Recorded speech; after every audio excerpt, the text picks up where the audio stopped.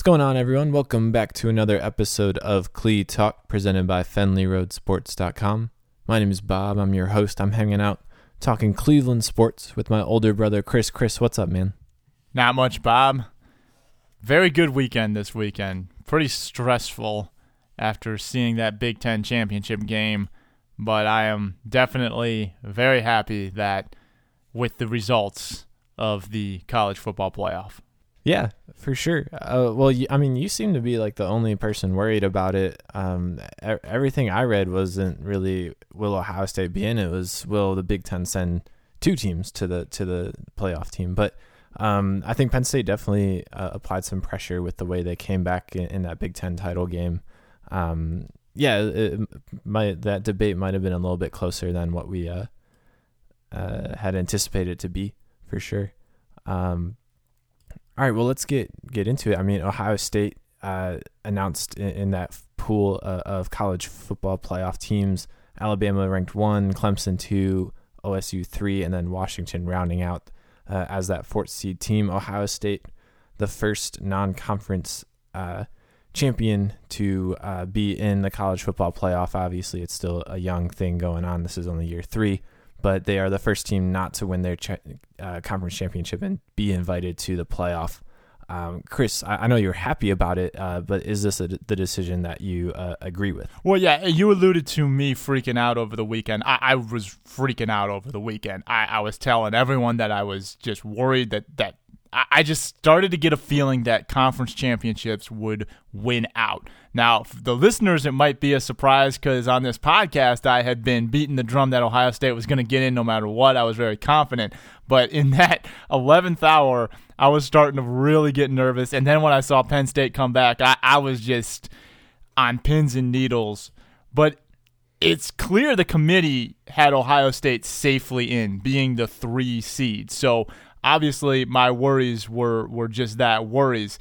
To answer your question, is it the right thing? Of course it's the right thing. I think that the committee has gotten the field right every single year, and this year is no different. And I'm not just saying that as an Ohio State fan. You move the names, okay? If Ohio State and Penn State were flipped, if Penn State was the 11-1 and Ohio State had just won the Big Ten, I honestly, even though I'm an Ohio State fan, I certainly would have been disappointed as a fan, but I would not have been mad in the sense that I would have understood that you reward teams for playing good teams in the non-conference. That is the biggest thing for me, is strength of schedule, quality victories.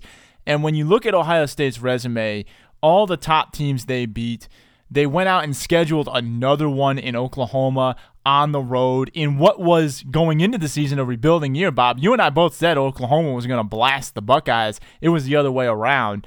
So for Ohio State to do all that and come out 11-1, and then by some kind of weird situation, they didn't get into the Big Ten championship game, I would have been really mad if Ohio State, a 1-loss team, was left out for a 2-loss team that only really had 2 good games in the regular season, went 1-1 in those games, looked awful in one of them, and then lost to a 4-loss Pitt team. Penn State, remarkable year, certainly beyond expectations for them. They look like they're coming back, but Ohio State had such an impressive resume that I just don't think they could have been denied. Yeah, I think the better team certainly was chosen between those two.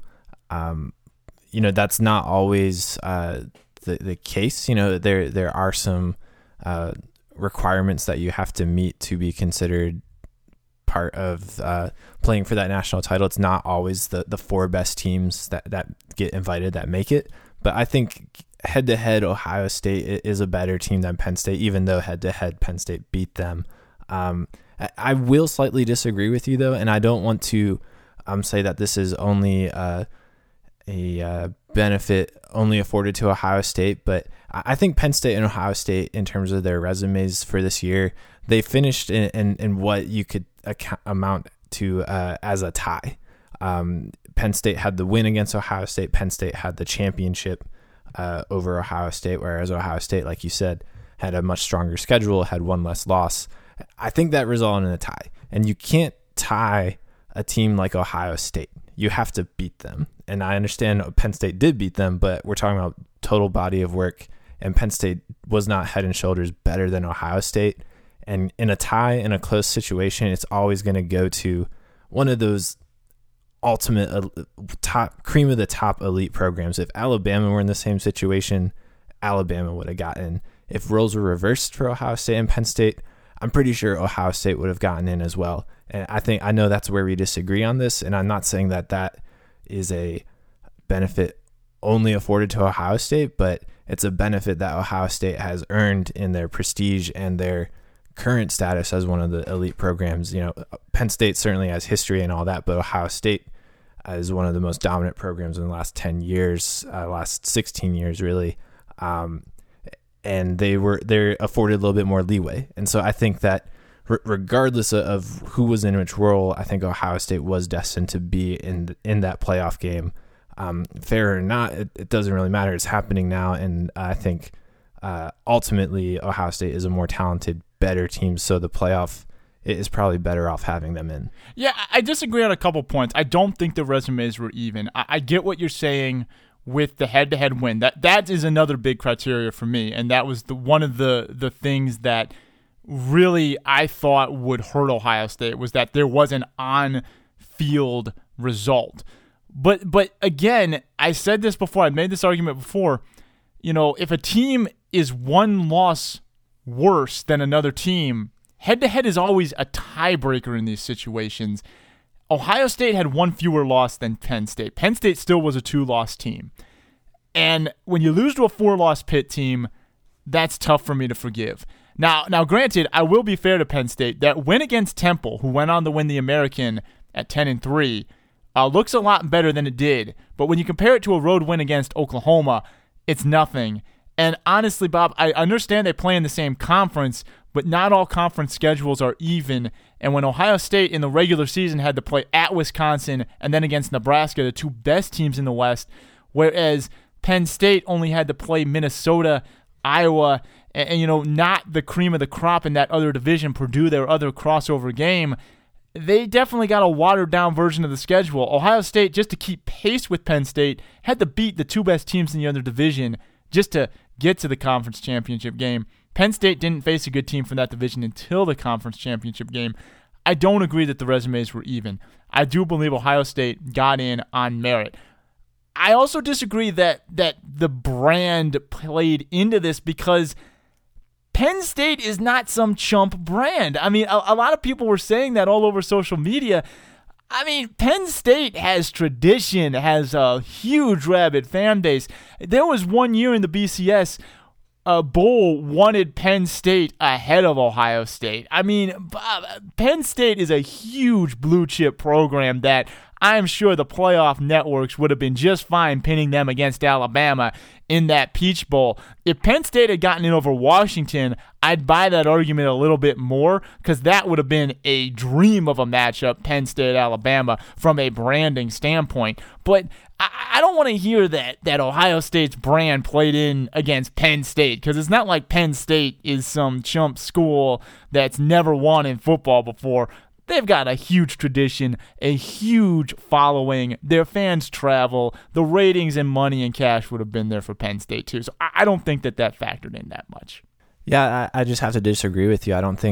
I certainly understand that Penn State has history and has been a quality program, but I'm talking about the very, very elite. They're going to afford a little bit of leeway, and OSU is one of those teams. I think Alabama is another one.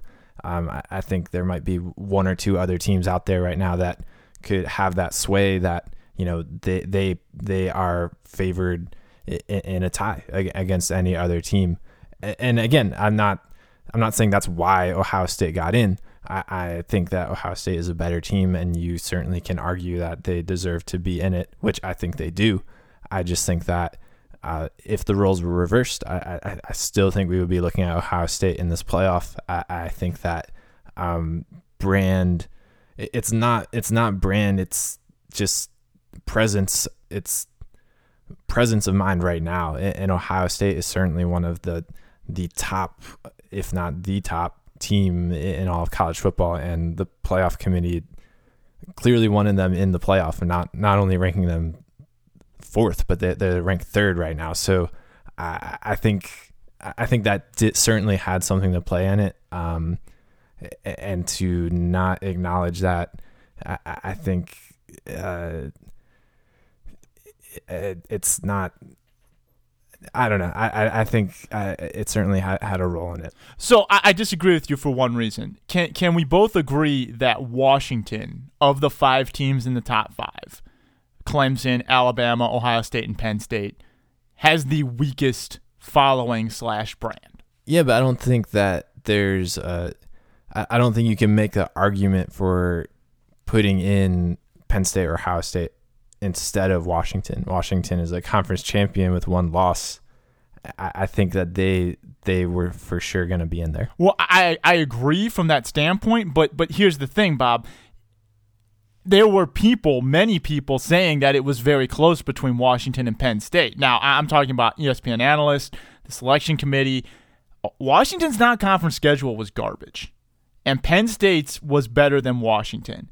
Penn State was still a conference champion, and Penn State has a much better brand, much better following, and a Penn State-Alabama semifinal is a lot more alluring on paper than a Washington-Alabama semifinal. If there is a quote-unquote brand tiebreaker, like you said, Penn State would be the 4 seed. And so I'm sorry, Bob, I just completely disagree that played into it, because I feel that the committee backed up its points with qualified metrics, and Washington deserved to be there. I'm not saying Washington didn't. In fact, I have said the day of that the 4 teams I would put in there were all the teams that are in this field. I actually argued that Washington should probably be 3rd instead of 4th, but that's nitpicking in my opinion. I think getting to the dance is the most important thing. I just think that Penn State, I'm kind of annoyed with how many people are just discounting their brand. They are one of the biggest programs in college football. They are a blue chip program. Yes, they've had some sanctions, but Bob, they are one of the 10 to 20 most desirable jobs out there. They have a rabid fan base. They travel. I don't buy it for a second that the reason Ohio State got in over Penn State was because of their popularity or their brand. I believe that if that factored into the table, Washington would be sitting at home right now. Yeah, I don't think that it was take the best 3 out of that 3. I think it was Washington's in. We are picking now between Ohio State and Penn State. But anyway, Ohio State's in. Let's be happy. That's a good. But I kind of disagree with that too. I know you're trying to move on, but if it was between Ohio State and Penn State, Ohio State would be seeded 4th. Again, Chris, okay.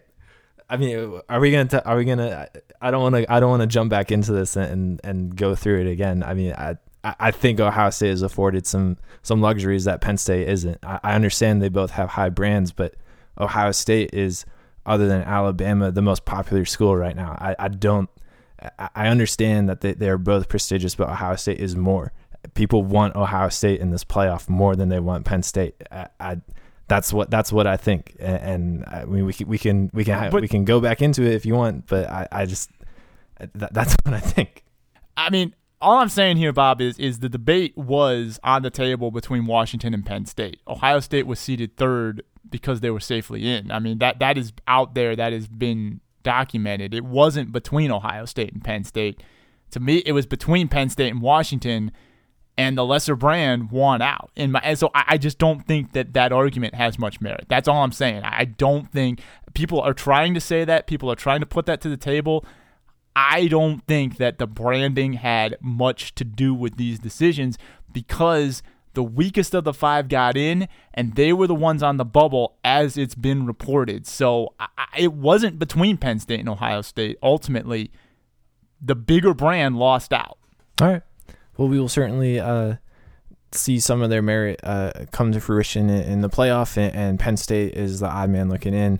Has a Rose Bowl draw against USC. I think that could be a very interesting matchup. No other questions. I mean, Clemson and Alabama seem kind of no-brainers. They won their conferences, and that was kind of for sure that they were going to be in the playoff. What about those other New Year's Six bowls? Obviously, we talked about Penn State, USC. Any names stick out? Any omissions that you're concerned about? Yeah, I feel like Colorado has reason to be frustrated right now. I really do. I think that Colorado thought it was going to the Rose Bowl because it won USC's division. But ultimately, head-to-head record played back in, and USC did beat Colorado head-to-head. That certainly could be a situation, not to get back into the brand conversation, but that certainly could be a situation where a bigger brand kind of won out.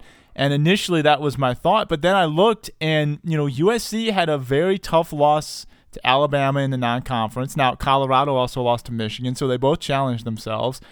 I think the committee just kind of looked at head-to-head and said, you know what, USC beat them on the field. They get to go to the Rose Bowl, but I really thought Colorado would be the team there.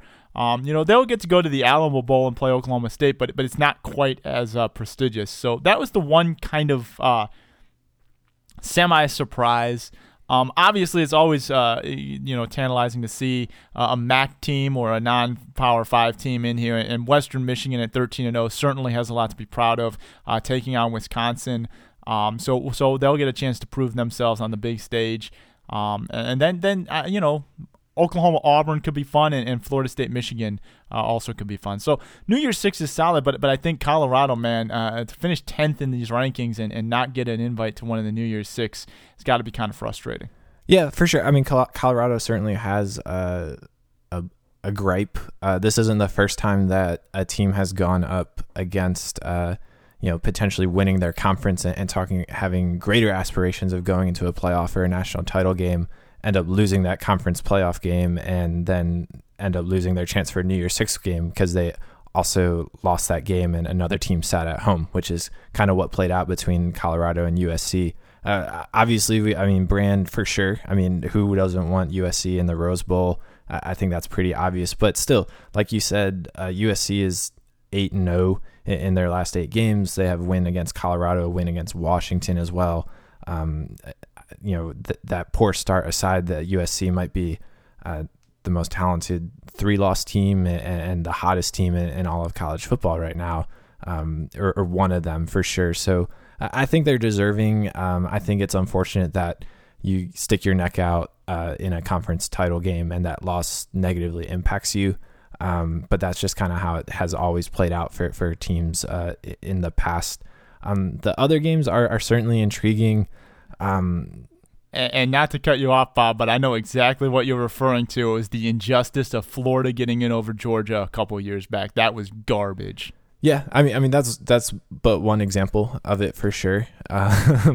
Absolutely. I mean, look at Auburn is playing the Sugar Bowl. Florida had to play Alabama, and they're playing in the Outback Bowl. Now, I know Auburn also played Alabama and all that, but still, it happens from time to time. But yeah, that certainly bothered people, and including people in my house for sure. The other games, they look interesting. I don't know. I don't know if Auburn is deserving of that New Year's 6 invite. I think it's just that a lot of the teams in the SEC fell off the wagon in the second half of the season. A lot of injuries to some of those quarterbacks for sure. Definitely interesting. I mean, Chris, a lot of Big Ten's teams playing in these marquee bowls. Is this a statement already made by the Big Ten, or do you think that they have to come through on some of these games? Well, to answer your first question about Auburn, the only reason they're there is because of the requirements to take certain teams from certain conferences. It's unfortunate that I think Colorado should be in over Auburn. I don't think a 4-loss team should go to the New Year's 6. And I'd be saying if it were a Big Ten team too. I didn't think Illinois should have gone to the Rose Bowl that one year and break up the USC-Georgia matchup. That was 2007 when Georgia beat Hawaii or whatever. But to answer your question, this is certainly a statement by the Big Ten. I mean, you got 4 teams in New Year's 6 games: Ohio State, Penn State, Michigan, Wisconsin. It's a good thing right now. If you go 0-4 in those games, it might not be a good thing. But if you step up and win 3, I mean, that's certainly a big statement. I think you can afford to lose 1 unless the 1 is the playoff game. Then it might not look so good. Nebraska got a pretty good invite as well. Iowa's playing in a New Year's Day bowl game. So the Big Ten every year plays the toughest bowl schedule because they have the most New Year's Day bowl tie-ins. That's the only reason they play so many big games, is because their conference wisely signs these contracts for a lot of money, for a lot of exposure, for a lot of prestige. And it's paying dividends right now. I mean, the bowl Louisville is playing in is traditionally a Big Ten bowl, but Louisville is there because the Big Ten had so many teams taken up by the New Year's Six. So the Big Ten had a outstanding year this year, but I do think that there is more work to be done. They need to put an exclamation mark on it by stepping up and really performing well in these New Year's Six. Man, if they could win 3 or even all 4 of these games, that would just be the changing of the guard will have officially come. I mean, I'm sorry, Bob. I know you argued for the SEC last year. We had that big podcast. But I think it's pretty clear that the SEC this year is not what it was. I mean, when your second best teams have 4 losses, I'm sorry. I just can't get around the SEC being the best conference this year. I don't think it was. Yeah, I don't think anyone's going to say that it was the best conference this year. I think that, when you talk about that argument for the best conference, you look at long-term trends. So this could definitely be the shift in the dynamic, and could be an announcement and a rival if the Big Ten wins a lot of those marquee games. But they would have to do it consistently. I'm not saying they have to do this every single year, but they'd have to start doing it pretty regularly for you to say that there's a changing of the guard going. We still have at the top, we have Alabama and Ohio State, vying for that national title. The rest of the teams in those conferences need to step up and make their marks as well. So it'll certainly be interesting, and certainly is an opportunity for sure. But I think they have to absolutely come through on a lot of these games and have more than have a better than 500 record in these games. And then, if we're going to talk about conferences, best conference in the nation, they'll certainly carry that short term into the next season. But, you have to kind of start repeating that. Certainly. I do think the dynamic started to shift a bit in 2014 because the Big Ten had a very impressive bowl season that year. Now, last year, Michigan State and Iowa kind of set them back a little bit with bad losses to Alabama and Stanford.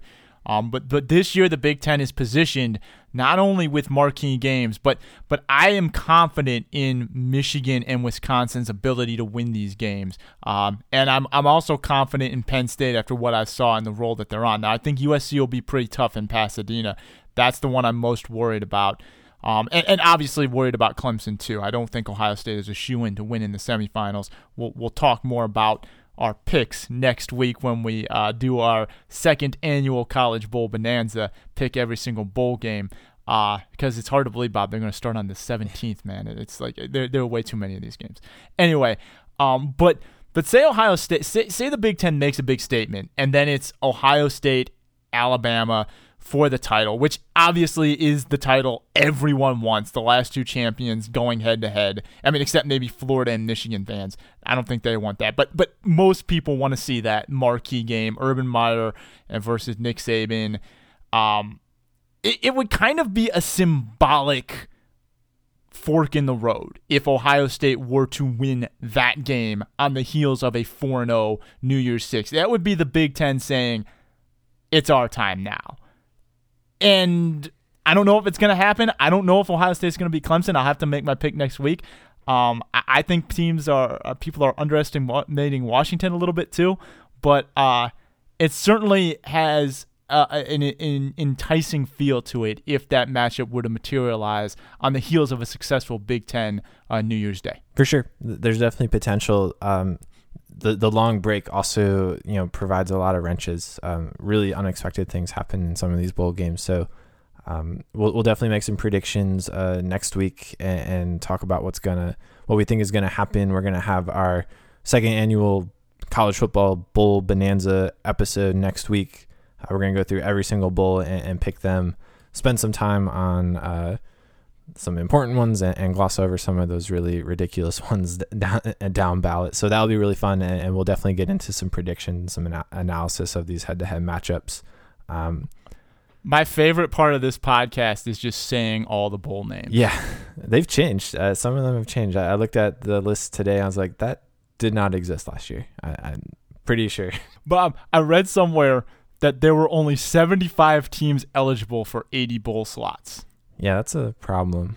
That's a sign that you've got way too many of these things, man. And honestly, they need to lob off all but 8 or 7 and just integrate them into the semifinals. You got 4 New Year's 6 bowls played on the 17th, the other 2 semifinals on New Year's Day, and then the title game. That's how it should be, man. 8-team playoff, get rid of all the fat, and give us what we really want. A little more playoffs. I think 8 teams is perfect. That would be the ultimate way to end this season. I honestly, man, we're going to pick a lot of them. I'm probably not going to watch 80% of them. Yeah, same. I won't watch majority of them for sure. Yeah, I think there's definitely some fat that can be trimmed or swamp that could be drained, whatever reference you want to make right now. But we're going to preview them all. So we're going to talk about them all next week for sure. So stay tuned for that.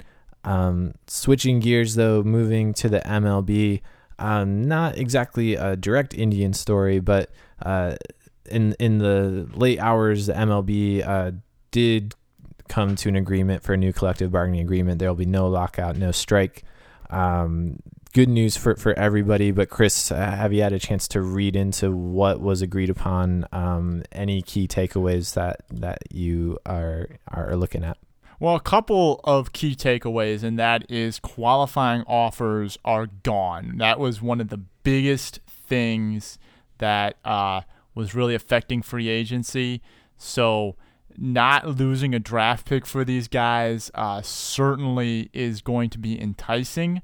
Is going to probably have free agency return to the way it was pre the last labor agreement. A little more spending early on. The hot stove might sizzle a little bit more. You had big name guys waiting till January, February before they get signed sometimes. So it kind of turned down the hot stove a little bit. So that's pretty big as well. I also think that the rules regarding international players certainly is intriguing, that they're finally starting to put some caps on spending. I always thought it was weird that, if you're in the States, you have to go through a draft and you have to spend 7 years on a not very good value contract. And if you grow up in Cuba, you can defect to America and get paid $50 million right away. I mean, it just didn't seem fair to me that the international guys could just sidestep the draft like that. So it's good to see some caps being placed on the international level. And so those are the 2 main takeaways. The third one is, thank the Lord that this all-star game deciding home field in the World Series is dead and gone. I felt bad for the Cubs a little bit because they won more than 100 games and they didn't get to host the World Series. This is how it should be. The team with the best record should get to host it. Thank goodness that is gone, because I did not like that rule at all. Yeah, I thought it was a silly rule, so I'm glad that it's gone. It was an interesting experiment and a necessary reaction, I guess, from that tie that the Bud Selig announced about 13 years ago now at this point. So good to see that is gone. I also am glad that the amateur free agency pool for the international players has been capped a little bit.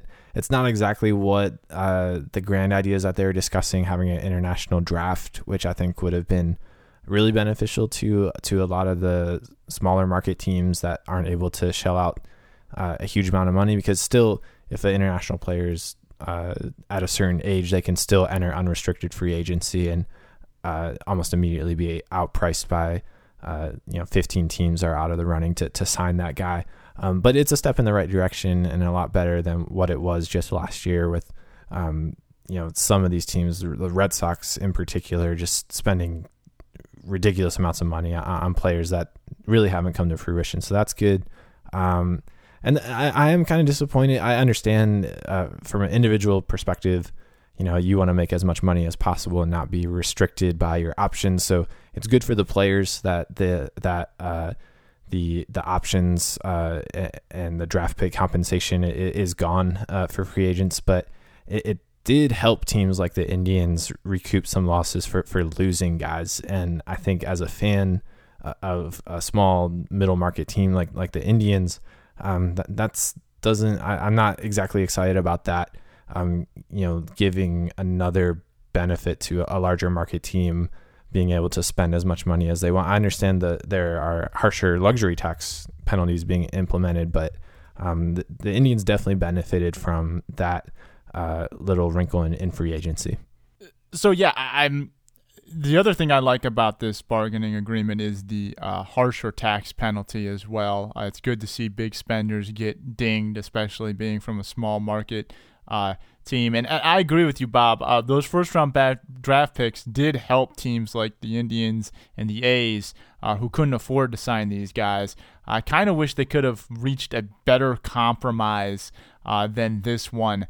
I don't like that teams are going to only get compensated if the team's over the tax, something like that, and it's only going to be like a third or a fifth round pick. So definitely the compensation goes down. That's a loss for the teams. I kind of wish they would have just said, hey, everyone gets their first round draft pick, first 30 picks. If you lose a free agent that rejected a qualifying offer, you get a sandwich pick between the first and second round. That's it. Like, the team that signs it doesn't lose his draft pick, so there's no penalty for that team signing him. But the team that loses the free agent then would get a sandwich pick, just an extra pick between the first and second rounds. That's something the MLB has done for a while, even before this current system of compensation. So I don't particularly like that it's going away completely. I think they could have found a way to satisfy both parties and kind of met in the middle. Yeah, for sure. It seems like most of the compromises seem to be kind of middling or non-impactful to affecting large teams or small teams. But that right there definitely was a loss for some of those small teams. I remember Michael Bourne and Nick Swisher were direct results from teams being hesitant to give up a first round pick for him, so the Indians were able to kind of come in the last minute and sign those guys. Likewise, and on top of that, because the Indians had a top 10 pick, they didn't have to forfeit a draft pick for him. So that was a win-win for the Indians. Well, at the time, it was. Exactly. Yeah, and it just enabled them to be able to negotiate. And I think they've now been priced out of another tier of free agents, and that's unfortunate. But it happens. I understand that there are 30 teams; they all negotiate whatnot. But it seems like the Indians are. They'll be okay. I mean, it's not going to be the end of the world, but I do think that they're worse off than they were in this CBA than they were in the previous CBA. Yeah, I do, and I agree. I don't think it's the end of the world because at the end of the day, the compensatory picks. Look, you're still taking a chance on the guy in the draft. So, and it's the baseball draft. Those may or may not pay dividends for 3 or 4 years. So I get it. I don't think it's a huge loss, but I agree with you. I do think it will affect the Indians. Something else that might affect the Indians, Bob. Can you believe that the Indians and Edwin Encarnacion are being rumored? Like the Indians actually being in the hunt mildly for this guy? Yeah. I certainly never would have thought I'd see that being tweeted out. Yeah, it's pretty surprising. I would be surprised if we hear anything more than this little brief mention and the Indians, exploring replacement options for Mike Napoli and seeing how much Encarnacion is commanding right now. But I mean, there have definitely been years where you told me that and I would have laughed you out of the room. So I think it's a good sign. The bad sign is it sounds like the Astros are closer to a deal with Encarnacion than the Indians. More reports out saying that Houston seems to be the front runner. But I mean, who knows, man? I mean, if the Indians are in there, there's a chance. So that would be fantastic. I mean, yep. I liked Napoli last year, but if we can get Encarnacion, that's certainly a big upgrade. Yeah, for sure. Definitely be interested now that the CBA has been struck. Deals are falling in place a lot quicker, and hopefully the Indians will be involved on something at least, if not Encarnacion. Moving on, though, to our final topic, the Cleveland Cavaliers riding high. Last time we talked about them, seemed unbeatable. Well, they've gone on to lose 3 in a row, 2 pretty bad losses to the Bucks and the Clippers. Clippers on national television, they lost almost by 20 points, and then losing a close one again on national television against the Bulls. But when I say on national television, I mean the Cavs. I think half of their games are on national television this year, so that's not like it's not like they ruined their one chance to make a statement or whatnot. But Chris, I mean, 3 in a row. Is that concerning to you even this early on in the season? Not really. But realistically speaking, I mean, well, first off, anything that happens before the All-Star break, minus LeBron or one of the big 3 getting hurt, is not that concerning to me. So I'm not going to overreact to this. This is not that big a deal. I do think LeBron's right that the honeymoon's over, that it's, this was a bit of a wake-up call that, hey, you've been enjoying your championship, you've been riding high, but it's time to get down to business. The Clippers loss, again, it was on national television, but it was the front of a back-to-back. I think that they may have wanted to beat the Bulls more than the Clippers just because of them being a division rival. In that situation, I know the Clippers are more likely to be a bigger threat in the playoffs, but I also think that LeBron and D Wade having the friendship that they are, I do think the Cavs are playing more strategically with their back-to-backs, and they probably went all in on the Bulls game more so than the Clippers game, even though it was on TNT. So I'm not too concerned about that. I think the one that disappoints me the most is the Bucks, because, I mean, that's a team that you should probably not get blown out by. I mean, I understand if you lose, certainly bad teams beat good teams all the time in the NBA, but I don't like seeing a blowout against a team like the Bucks. That one's concerning, and J.R. Smith needs to not, be giving people hugs when there's basketball going. Yeah, for sure. I don't care about either of these losses individually more than the other. Losing 3 in a row, I mean, that's the start of a losing streak. And elite teams, the teams at the top of these conferences, don't go on very long losing streaks, and they don't go on many losing streaks. So hopefully they'll be able to turn that around and at least and right the ship quickly. And I'm very confident that they will be able to do that. I am concerned that, against the Bulls, only 8 Cavs played the entire game. I understand, the emotions and whatnot, but come on, this is a game in late November, early December. And give these guys a rest. I mean, LeBron almost played the entire game. That doesn't seem necessary to me. And as soon as Kevin Love won Eastern Conference Player of the Week, he went into a little bit of a slump. So it's not surprising that they're struggling a little bit.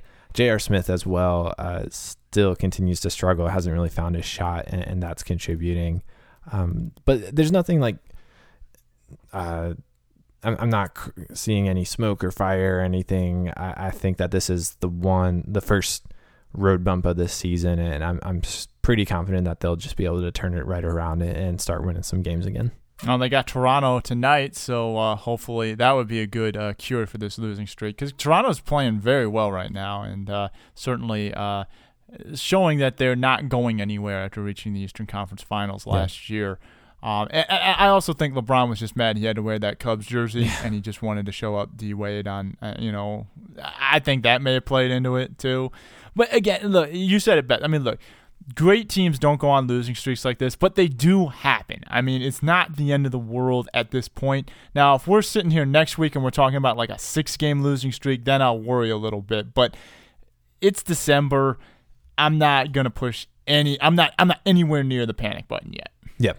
Likewise, I think they'll be okay. I was surprised. I guess I was a little surprised that the Cavs lost that big to the Clippers, because they have had a history of just owning the Clippers when LeBron's on the team. So I thought that was surprising. But again, it's not very concerning to me. So I think they'll certainly playing at Toronto. I can't guarantee that win, but they're certainly going to end this win streak pretty quickly. Hey, Bob, did you hear? What's that? The Browns have found a way to lose on the bye week and are now chasing 0-17. Wow. Just kidding. I mean, we can't go through a podcast without mentioning the Browns. a little bit. Yeah, I mean, they didn't lose this very week. Positive podcast until you brought that moment up. I don't know. I mean, Robert Griffin III might start this Sunday. What are your thoughts on that, I guess? Hey, this was the game I circled. Cincinnati at home out of the bye week. I think this is the one chance they have to win. And if they lose this one, this could be the only week they don't lose this year. I think they're going all the way 0-16. I think if Griffin is good to go, why would you not at least trot him out there and see what he's got? Because he hasn't really played a whole lot since injuring himself that first game, so you don't really know. And you can't get any worse. He's fresh. Can't get any worse than what you got. So why not? But I don't think the Browns are going to win a game this year. Oh, no, I don't think they're winning this week. I was referring to the bye week being the only week they don't lose this year. Oh, gotcha. You're making a joke. I was being serious trying to talk about the Bengals.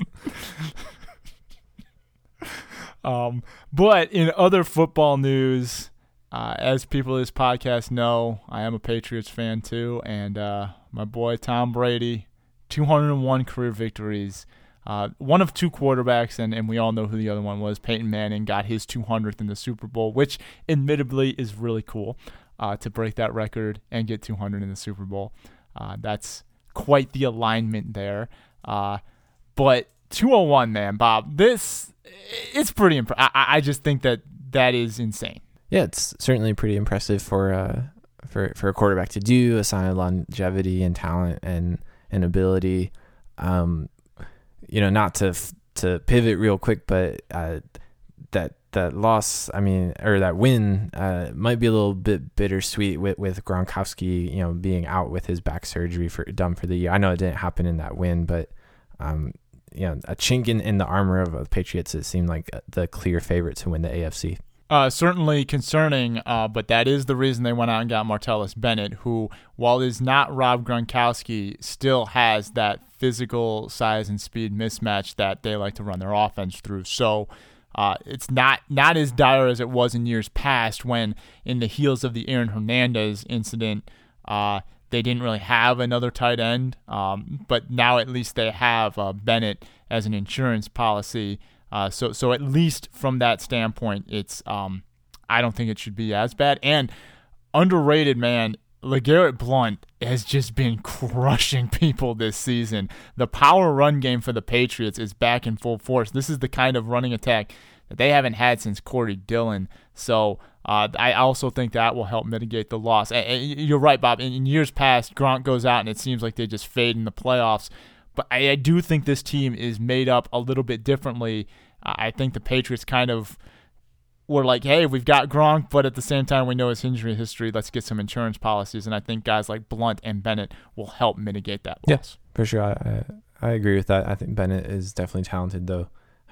Didn't have a breakout game with no Gronk, only 2 catches for 4 yards against the Rams. It's because LeGarrette Blount was trucking. True, they didn't people, really man. need to throw the Did ball. You see that run he had? Did you see that run he had where he just, oh my gosh, it was just insane. Yeah, they didn't really need to throw the ball a whole lot, so can't really judge him too much for not putting up a good game. Not to switch the subject to fantasy, but since we're talking about this game, I was facing the Patriots defense in fantasy.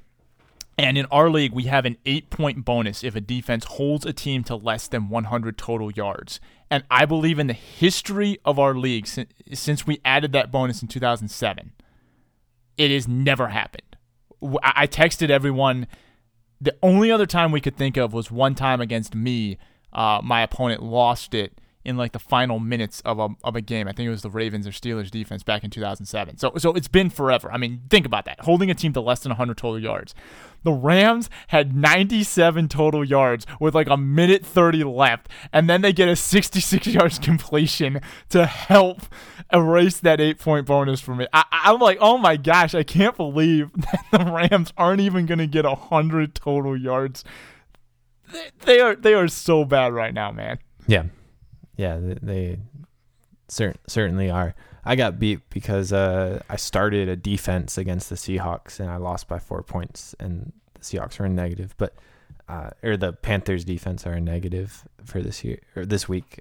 Very frustrating, but I did not make my fantasy playoffs. 6-7. I was 1 sack my opponent, the guy I lost out to, he got one sack on Monday Night Football and beat me by 2 points. If he doesn't get that sack, I win the game, and then I beat the guy who qualified ahead of him on tiebreaker, so I would have been in if it weren't for that one sack. Frustrating. Stupid Vikings defense. Anyway, that's all we got for this podcast. We veered off the football topic because the Browns were on the bye, but hey, lots to look forward to in the coming weeks. The Buckeyes taking on Clemson. We will break all the bowl games down next week on our second annual College Bowl Bonanza. I'm really looking forward to it because it was a blast last year. It'll be fun this year. So come back next week for that. Come back to FenleyRoadSports.com and subscribe to our podcast. We make it really easy for you with a little iTunes icon in the corner. But if you'd rather go to iTunes, just search Fenley Road Sports and click Clee Talk. You can also follow us on Twitter or Instagram, Fenley Road Sports. Come back for more. We're here every week with an episode of Clee Talk. And until then, go Cavs. Get off this losing streak. All right, I'll see you, Chris. Take it easy, Bob.